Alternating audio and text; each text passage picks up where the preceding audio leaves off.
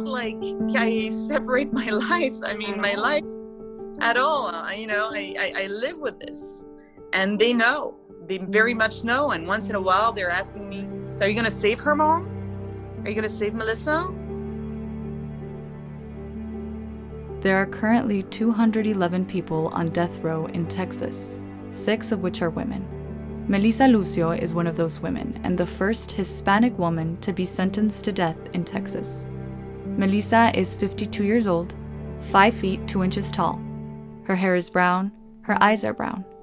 Her prior occupation is listed as janitor on the Texas Department of Criminal Justice website. Prior prison record? None.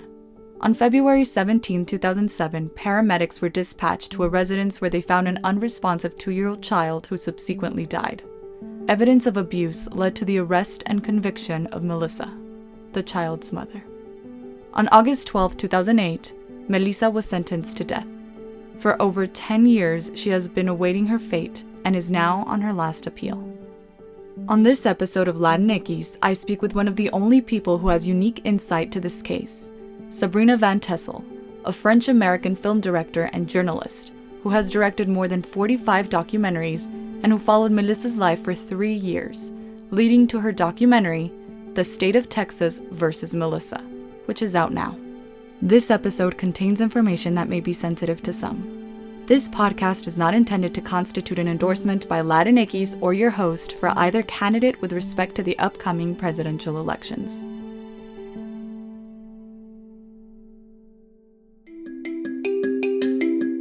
Hola, yo soy Andrea Marquez, and this is Latinx, a show brought to you by La Red Hispana and the Hispanic Communications Network for the new generation of Latinx. We want to go beyond listening. We're ready to speak up. So join me in conversation every week as I meet Latinx from all over, de diferentes colores y sabores. As you know, a podcast is a journey, and I would love for you to follow this one. So join our community on Instagram, Facebook, or Twitter at Latinx and reach out. You can also find out more at our website at wearelatinx.com. I am half French, half American. My dad is American, my mom is French, and I grew up in both countries, actually.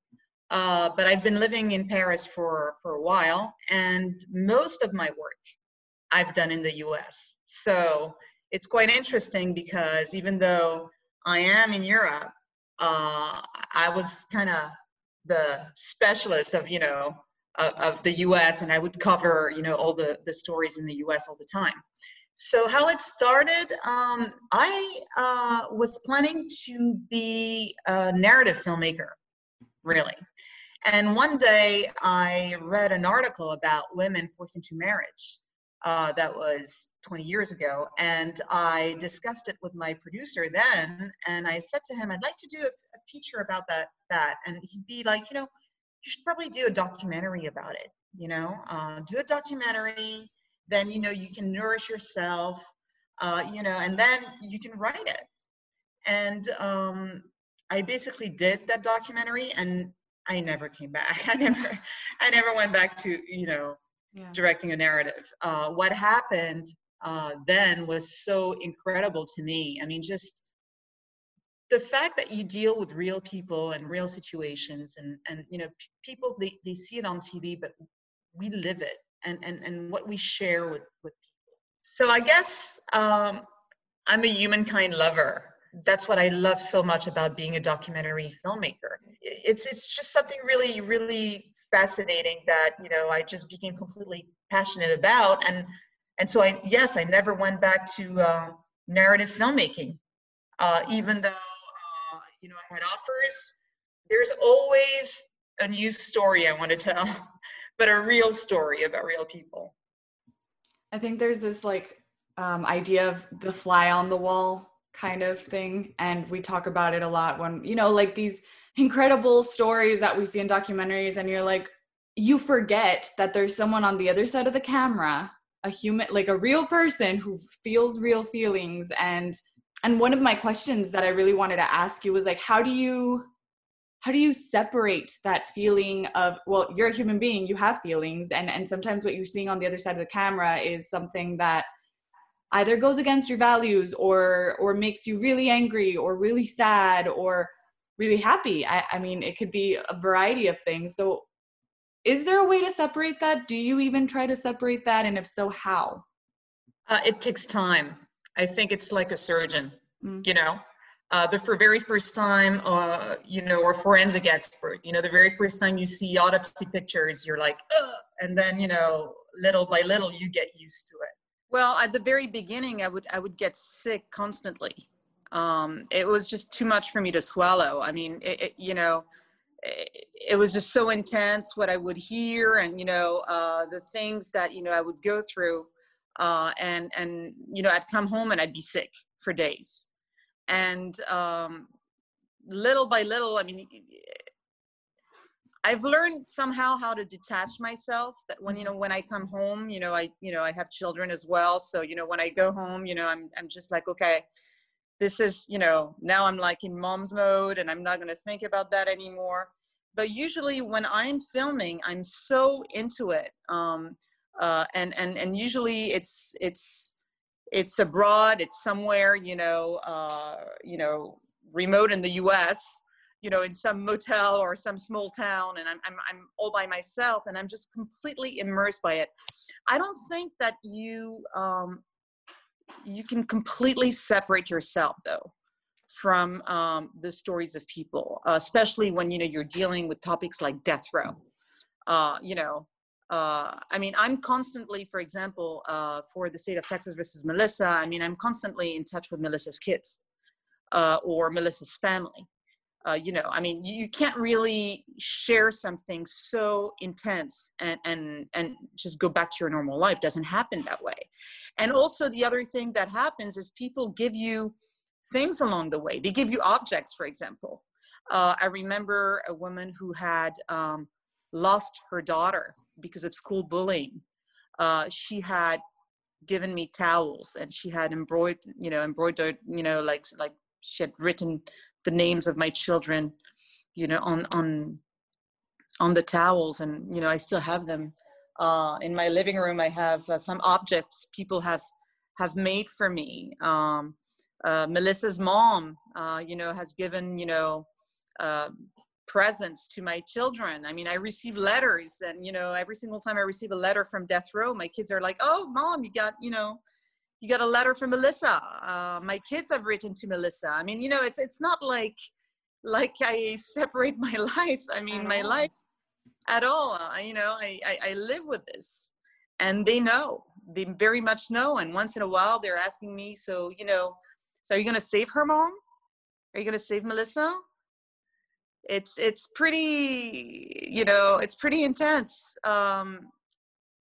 In some situations, after I film, after I finish the documentary, I need to separate, and people understand. They go back to their lives. But what I was saying also is how much people need to talk. People have very few listeners. I mean, people are very lonely. And I pretty much think that you could make a documentary about just anybody. Everybody has a story. Mm-hmm. And people are just fascinating, in many, many ways. And that's what I like. I mean, I love the human experience. That's what why I do what I do. I mean, it's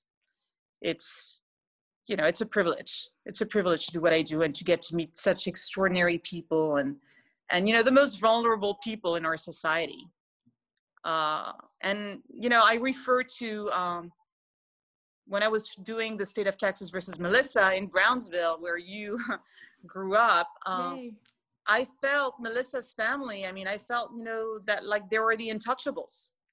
I felt like I was in India, and, there are the untouchables and the poor and the ones that, are not heard and, that nobody gives a voice to. And I want to be their voice if I can. That's why I do what I do.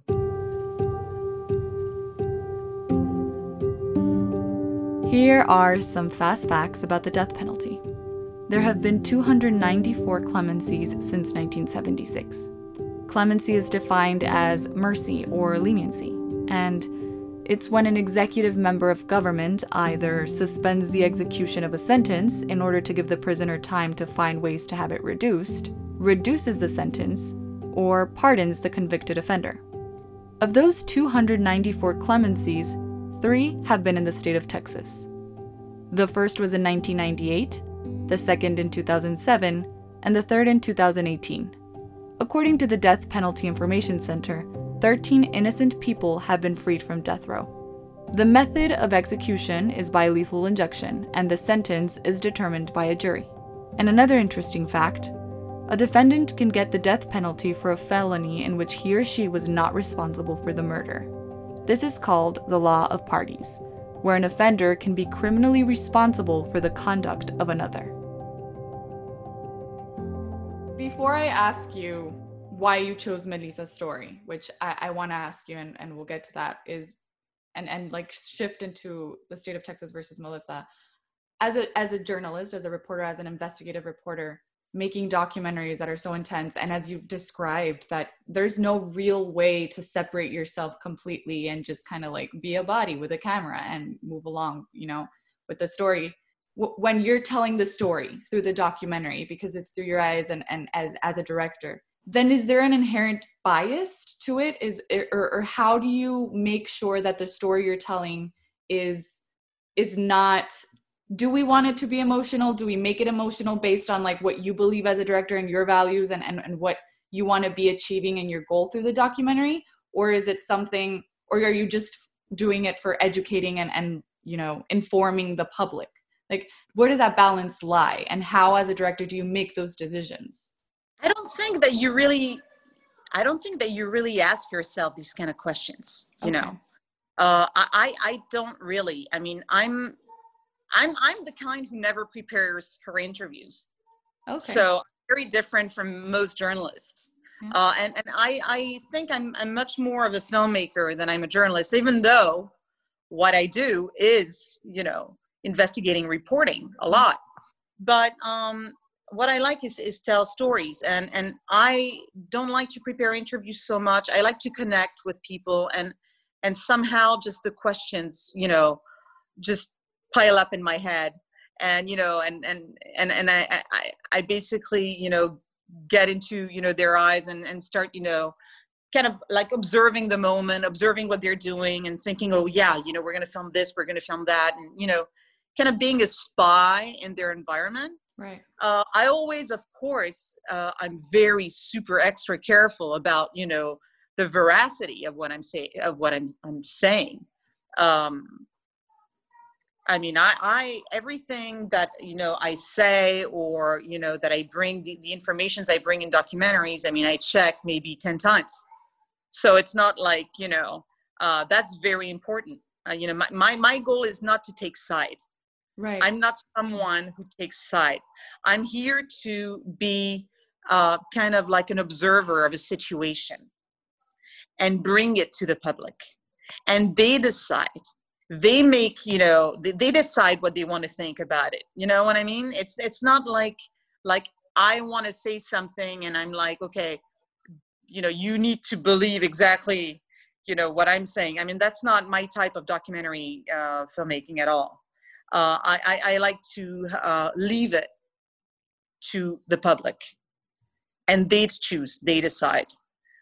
So yes, I mean, I triple check, all my informations. I make sure, and in many different ways, that, what I mean to say, I guess, is that even if Melissa, who I believe is innocent, was guilty, it would have been a story to tell. You understand? Right. It's just that, I'm not the one to kind of take side and decide what you need to think. I'm the opposite of American TV.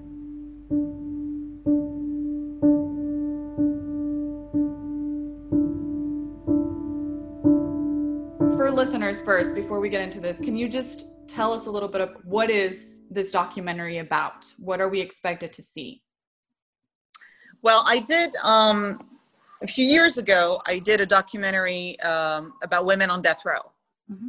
And I was asked to interview, I was assigned to interview a few women. One of them was Melissa Lucio. And I nearly did not interview her because there was just nothing about her. There was like 2 articles on some local media, on internet. I mean, nothing at all. And so I was like, okay, well, I guess her story is not very interesting because, no journalist has ever covered, her story. But finally, I did go to Harlingen, which, is, well, Brownsville, Harlingen, all that, Rio Grande Valley. And I met her family, and the first thing they said to me was, "You're the first person that we're meeting in 13 years. No journalist has ever reached out to us. No lawyer has ever reached out to us." And I said, "What do you mean no lawyer? What about her lawyer at her trial?" They said to me, "Oh, he never acknowledged us. He never spoke to us. He never asked us any questions." And I'm like, "Oh, really?" And I'm like, "But Melissa had 14 children. Surely they testified." And they're like, "No, none of her kids were allowed to testify. My mom wasn't allowed to testify. None of her brothers and sisters were." And basically she stood there for 4 or 5 days with no defense. And then they said to us, to me, they said, "Listen, and Melissa could not have done what she's accused of. She's accused of killing her 2-year-old daughter and basically abusing her for like months until she died, basically." And they said to us, "That's impossible. I mean, Melissa was never abusive to any of her children. She had, she had so many kids, and Melissa was very lenient. She wasn't the kind to discipline her children. And the little girl, she fell down the stairs, and we'd like you to see the stairs. Would you like to see the stairs?" So I'd be like, "Yeah, sure." And they drove me there. They drove me to the stairs where the little girl supposedly had fallen from. And the next day, and then I'm sorry, they said all kinds of things to me, like, the DA in her case, he used her case to be reelected. He's in prison now for extortion and bribery. And I'm like, really? And then they're like, yeah, and her lawyer, right after the trial, went to work for the DA. They were friends. And I was just like, what? I mean, it's the kind of story that, you see in film. You're like, you can't even believe it. So no one had picked it up for so many years as well. For 12 years. I mean, she was on her last appeal. I mean, she's on her last appeal, about to be executed. So, and so, so the next day I went to Gatesville, which is where Texas, death row is for women. And I interviewed Melissa. And right away, something happened between us. She just came out and we looked at each other. I was the very first reporter to ever interview her. I mean, she had never been interviewed before. And right away, I mean, my gut feeling was, no way. She didn't do that. I mean, it was just my gut feeling. And of course, I could have been wrong, and of course, I have enough experience to know that, every family member who's, who has every family who has, a member of their family basically in prison will tell you they're innocent, so, right. I know that story. But my gut feeling was telling me that, there was just something more to this story. It just didn't fit in. So I asked her who her lawyer was. She gave me the name of her lawyer, and right away I called the lawyer and I said to her, I'm like, "Listen, I just met your client and I just met her family, yesterday, and they're telling me all kinds of things. And I mean, there is something really bizarre in Melissa's story." And her lawyer said to me, "Listen, I've worked on her case for 12 years now. I know for a fact that she's innocent. She was just completely railroaded. Thank you for your interest, but she's about to be executed soon. So I guess you are coming into the picture too late. And so, and she's like, but if you want, I will send you, all her files, and you can read them, you can go through them. So for weeks, she's just sending me, I don't know, 4,000 pages of Child Protective Services files. And, I started reading everything because Melissa was under, Child Protective, Services investigation all the time because she lived in poverty and she had too many children. Now, she was never abusive to any of her kids for all these years. Never. For like 15 years that they monitored her, nothing. The only thing was that, the house was too crowded. There was neglect. Some kids would basically, cross the road and without being, watched, those kinds of things, right. Really. So I was like, okay, bizarre that, someone who's never been abusive to any of her children, especially when you have 14, all of a sudden it's going to be abusive to the last one. That's kind of odd. Usually, people, don't become psycho one day. And people who say, oh yeah, though, no, nothing happened. That's not true. There's always something. You can always find something. And Melissa was never aggressive, even towards adults. She was very submissive. She was someone she was a victim. She wouldn't fight back, basically. And so, and then I read her entire trial and there's just nothing. There was nothing. The only thing they got against Melissa, to be clear, was that they interviewed her for 7 hours. There were 5 men. From 10, in the evening to 3:30 in the morning. She had lost her daughter. Her daughter had died that day. She had nothing to eat, nothing to drink. She hadn't slept.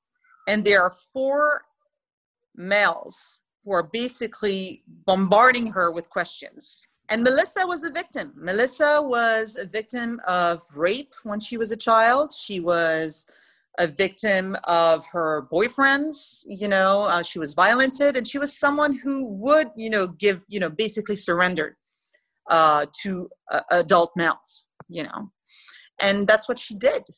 She finally, at 3:30 in the morning, you see her in her interrogation. She's sleeping. She has no lawyer. She doesn't even know she needs a lawyer. She is Latina. She is poor. She is the kind of woman who would give birth to her children in her kitchen, on her kitchen floor, and not even go to the hospital because she didn't have money. Do you think she knows that she needs a lawyer? No, she doesn't. And she's basically, and they're telling her all kinds of things like, oh, they all told us the truth. You're guilty. And so finally she gives up. She's like, yeah. Did you hit your daughter? Those bruises? Yes. She never admitted to killing her daughter, though. She never did till the end. But she did admit to the bruising because, and she explained it to me, it needed to stop. And they wanted to hear something. And she felt trapped. And that's the only thing that got her convicted. Because no children ever said, none of her kids ever said that she was abusive to Mariah. Actually, they said that they saw their sister falling down a flight of stairs, but her lawyer at the time decided not to bring that information to the jury. Okay? So all of a sudden you're seeing this and you're like, oh my God, is this why? I have alerts on Google, and they're probably, every month people are being liberated from, wrongful convictions. And this system is just really broken. And if you are on death row, it is because you're poor. If you're on death row, it's because you're Black, you are Hispanic, you are disabled, you're poor. And you basically have no money, so you have a court-appointed attorney who doesn't even have the means to do an investigation. Usually have DAs who are, go to you and say, okay, you're guilty, take 30 years. Oh, I'm not guilty. Oh, you're not guilty? You want to go to trial? No problem, let's go to trial. Death row. And that's what happens. So I wanted to try something new, and I'm looking for fun ways to connect with you guys further. Ariel, my producer, gave me this great idea to call this segment La Esquinita, the corner. This will be a work in progress, but I'll be sharing some of my thoughts of the week. In high school, I had different friend groups, and naturally, when we all graduated, I lost touch with some of them. But there was one friend group in particular that I still talk to at least once a week. We're a group of 5, 2 guys who are twins and 3 girls. And they are 4 of my best friends, but we're scattered around the country. For every birthday, we all send each other gifts. So for example, on my birthday, they all made a separate group chat, decided on what to buy me, and sent me a book of all the headlines of the New York Times on the day of my birthday, since the year of my birth. Yesterday, it was a twin's birthday, so we sent them a gift. And though it may seem like a small thing, it has brought us together in many ways. I love that about us, because I don't think that happens often. These are 4 of the people who I know will always be there for me, and I will always be there for them. So here's to friends. If you have a group of friends who you don't get to see often, set traditions. There are many ways to keep in touch and maintain the friendship alive.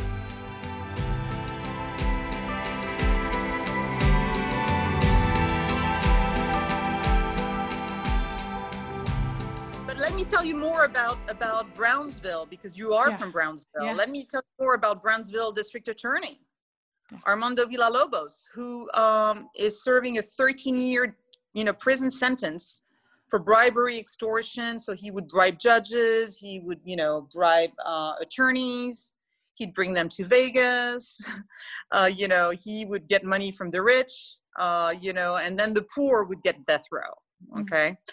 So he's involved in many different death row cases, mm-hmm. including one where the SELU managed to free that person. It was the Manuel Velez case, another Latino, in 2009, with exactly the same district attorney and the same forensic experts. So when I met, because he is in prison, so he had a large, FBI investigation, and he was trial and all that. And I was told, listen, every single one of his cases should be reopened, but we don't have the means for it.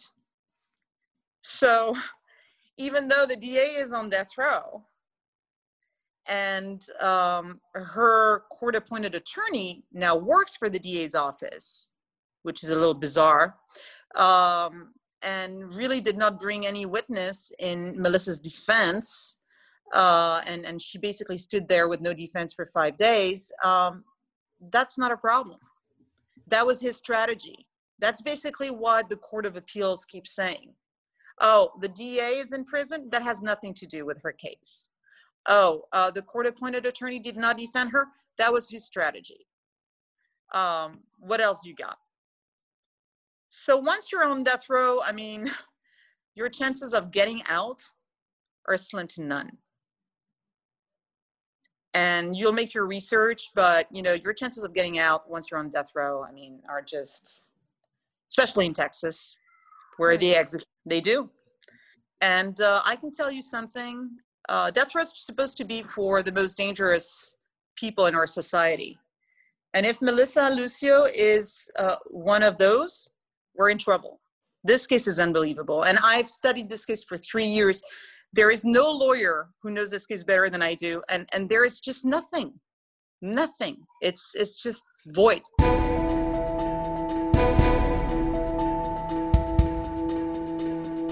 Former Cameron County District Attorney Armando Villalobos was sentenced to 13 years in federal prison for his role in a bribery and extortion scheme. According to the U.S. Attorney's Office for the Southern District of Texas, Villalobos accepted over $100,000 in bribes and kickbacks in the form of cash and campaign contributions in return for favorable acts of prosecutorial discretion. Currently, Villalobos seeks to be released from federal custody under the CARES Act due to high risk of contracting COVID-19. In a statement of response denying the request, the court wrote that the defendant was a lawyer and elected public official who greatly abused his power and violated the public trust over many years in order to personally enrich himself.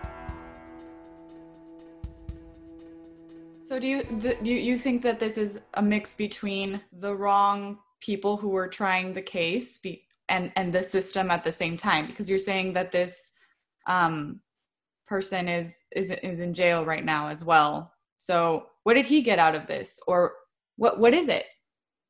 Well, it's a mix of both. I mean, in Texas, in particular, DAs get reelected thanks to big cases. Right. So a death row case, especially a woman, is something that, will be picked up by the media. And so that's a problem.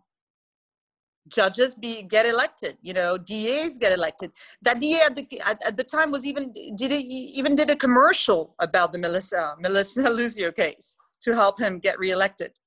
So, and he knew specifically which cases to get. He'd get the cases of, child abuse cases, because he knew he had a very large, Latino community, and that would appeal to them, So that's just to start with.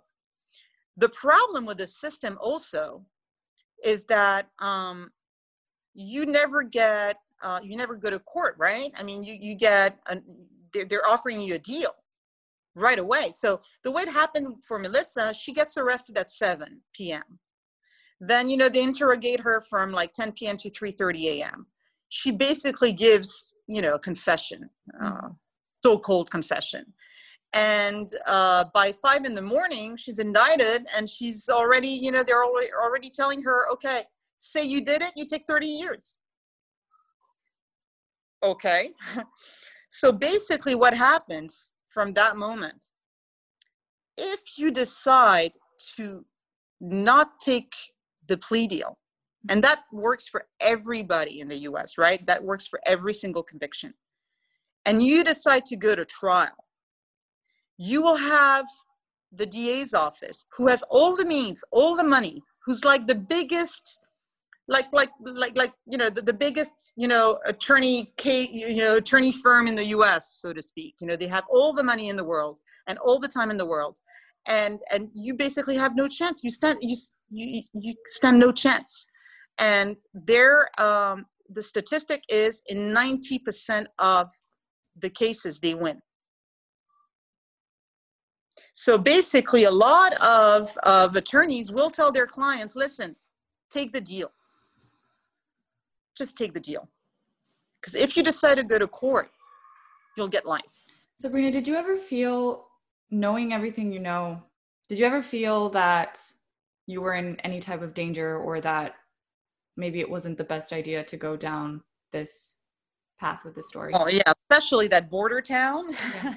Border towns are a little, particular. Yeah. Everybody knows everybody. And at the beginning, they were just like, oh, wow, you want to investigate about the Melissa Lucio case? I mean, that's a name I haven't heard in a very long time. They weren't really, too worried about it. And then I kept coming back, right? I kept coming back every couple of months. And then, all of a sudden I became a nuisance, Right. I tried to speak to the prosecutor, and he basically hanged up on me maybe 5 or 6 times. Melissa's lawyer, was almost impossible to find. People would stood me up. It was, and my very last night in Harlingen, I got into my room, and I felt that my room had been visited. They were like, I don't know. I'll never know for a fact if I got to be paranoid, but I felt kind of watched at the end. I felt that, I said to my DP, I'm like, it's time to go. Let's go. We're not wanted here anymore. And it was definitely scary for me at the end.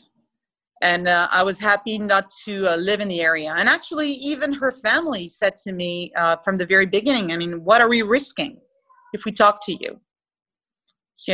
Something bad going to happen to us. it is a concern because, you know, I mean, especially at the border, I mean, people disappear. So it was just like, okay, you know, this is still the US, but you know, we're at the border. I mean, just let's go. Let's go. So in the documentary, were you able to speak to either, I mean, I don't know if you spoke to the DA, were you able to speak with the lawyer and get him on, you know? Yes. So the DA, unfortunately, because he's in federal prison, there was no way for me to interview him. So, and frankly, I don't know what he would have said. I mean, there's just so much on him that's investigated, you know, by the FBI that, you know, I mean, anyway, I mean, what was I going to say? But no, it was impossible for me to meet the DA in prison. But I did meet Melissa's court-appointed attorney. After a year and a half of not replying to my emails, not answering the phone, I'm basically in front of the Brownsville, you know, courthouse with my DP, and he comes right at me, and I know his face, right? Because I've, you know, done my job. Right. So I said to him, I said, Mr. Gilman. And he's like, yes. I'm like, Sabrina Van Tassel. And he jumped. He basically jumped back. And he said to me, oh, you caught me.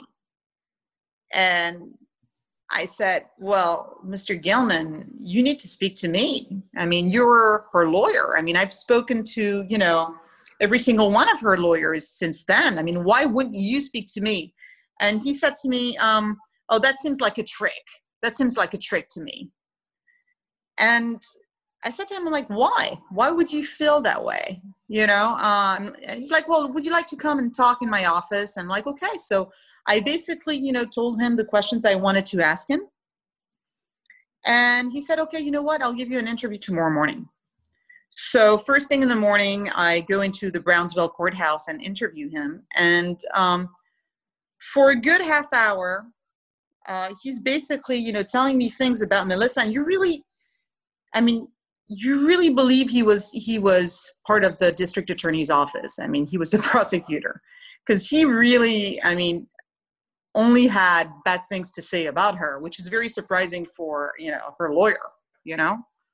And I kept asking him, like, what was your strategy? Did you believe it was an accident? Did you believe? He couldn't answer. He had no idea. Why wouldn't you call the children? Oh, yeah, you know, they were like animals, and, you know, they would have, you know, run all over the place. And no, that wasn't a good idea. Why didn't you call her, you know, her mom? Oh, no use for this, no use for that. And he kept saying she was a bad mom, and she was a drug addict. And you know, he was just really, it was just really surprising. And I think, you know, he basically shot himself in the foot all by himself, so to speak. You know, he really just destroyed, you know, himself without much of my help, because he was just so, you know, out of line, and clearly did nothing to help her, clearly hated her, you know. Now, the prosecutor in her case, same thing, hanged up on me maybe 5 times. So every 3 months I'd call and be like, hi, I'm Mr. Padilla, Sabrina Van Tassel. And then one day he said to me, meet me at the courthouse. And so a year later, I was able to interview him. So, but it was also the case with a lot of her kids. Her kids had been so traumatized, and they were all over the States. And, you know, they felt that, you know, their mom was completely, you know, railroaded and all that. And they didn't want to speak to me at the very beginning. It was just really, I was just very persistent, and just always every few months, like, you know, trying to reach out to them again, until finally they understood, and we got some kind of trust, and they opened up to me. But everything, yeah, in the documentary, I'm able to I basically got everybody apart from the DA. So how long did it take you in total from the moment you spoke with Melissa for the first time to when the documentary was ready? Almost 3 years. Wow. That's a lot of commitment. Yeah, it's a lot of commitment. Yeah. A story like this, I mean, That doesn't happen every day, though. It's a once in a lifetime thing. And the reason I say a lot of commitment is because this takes a toll on your family, on you emotionally, and on all of the people you're interviewing, especially Melissa. Oh, it gave them so much hope. For the family, for Melissa's mom, for her sisters. I mean, all of a sudden, they felt like, oh my God, we're not alone anymore. You guys are here. And, it really became something very important, for them. And also for Melissa. I mean, for Melissa, of course. I mean, Melissa, from the moment, just the fact that I believed her, right, for her was it was just incredible. She was like, you are believing me. And when the film was selected at Tribeca and it got so much press, she was like, I can't believe these people believe me. I can't believe these people are writing things like this about me, because she's been so mistreated for her entire life, and they only said, bad things about her. So, it was really important to her. And Melissa is always so thankful. We've written to each other for like 3 years now. So we've probably exchanged like about 200 letters. And in every single one of her letters, she's said to me, she's saying, I prayed for you. I prayed so much for you. And you came. And you came into my life. And I always believed you would change my life. And, she's putting such hope.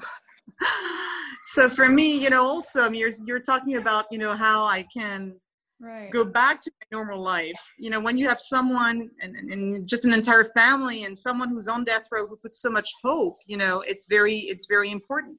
It's really heartbreaking, and it makes you want to move mountains, really, and do everything I can to have her case heard.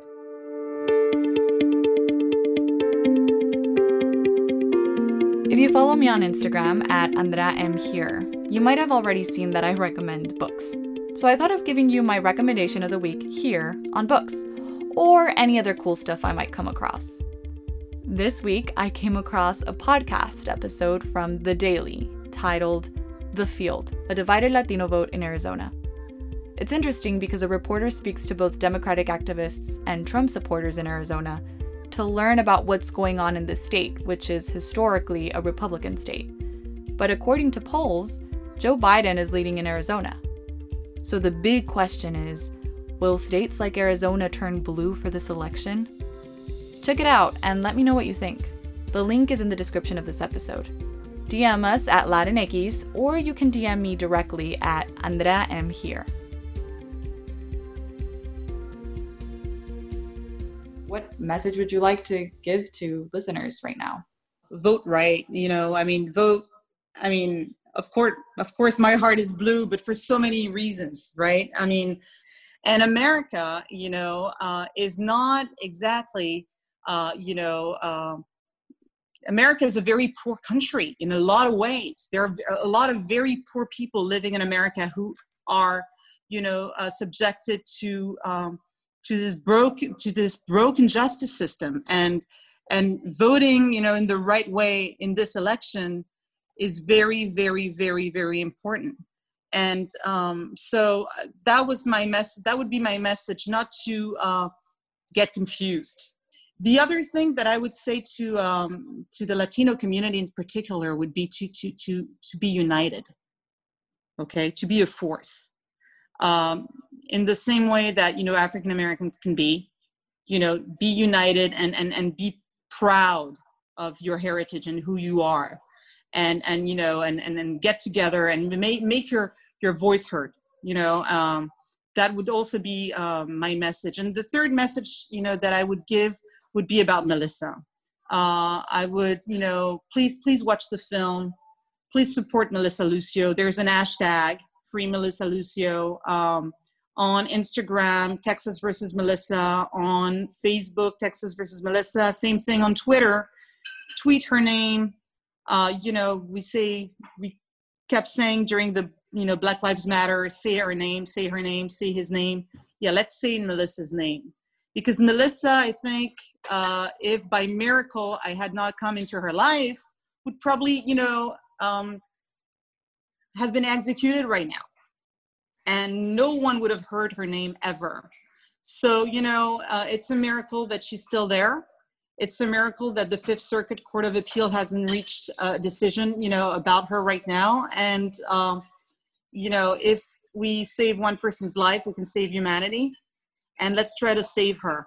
Let's try to, to have her come back to her family and to her grandchildren. For my last thing, if you don't mind, I asked my followers if they were having this interview with you, what would they ask? But I'm going to choose one for you to answer, if you don't mind. Did you feel there was something left to be told? Yes, I do, actually. I feel there's the rest of her story to be told once she, comes out of death row and gets a new trial and, and gets to come home. That would be an amazing part of the story to be told. The State of Texas versus Melissa is out now on Apple iTunes, Amazon, On Demand, and digital. You can also learn more on Facebook at Texas versus Melissa and follow Sabrina on Facebook and Instagram at Sabrina Van Tessel or Twitter at Sab Van Tessel. If you'd like to support the cause and make some noise, watch the documentary, and if you post anything on your social media, make sure to use the hashtag #FreeMelissaLucio. So guys, as I always say, make sure to support your communities. It doesn't matter what you choose to advocate for, just go out there and help, connect, and inspire others to do the same. Thank you for listening and supporting Latinx. We've loved seeing the growth and engagement on your platforms. Remember to check out additional information about this episode in the description. Lastly, support us by downloading our podcast on Spotify or Apple Podcasts so you can stay up to date. And join our community on Instagram, Facebook, or Twitter at Latinx. Reach out and let me know what's important to you. I'd love to hear what you have to say.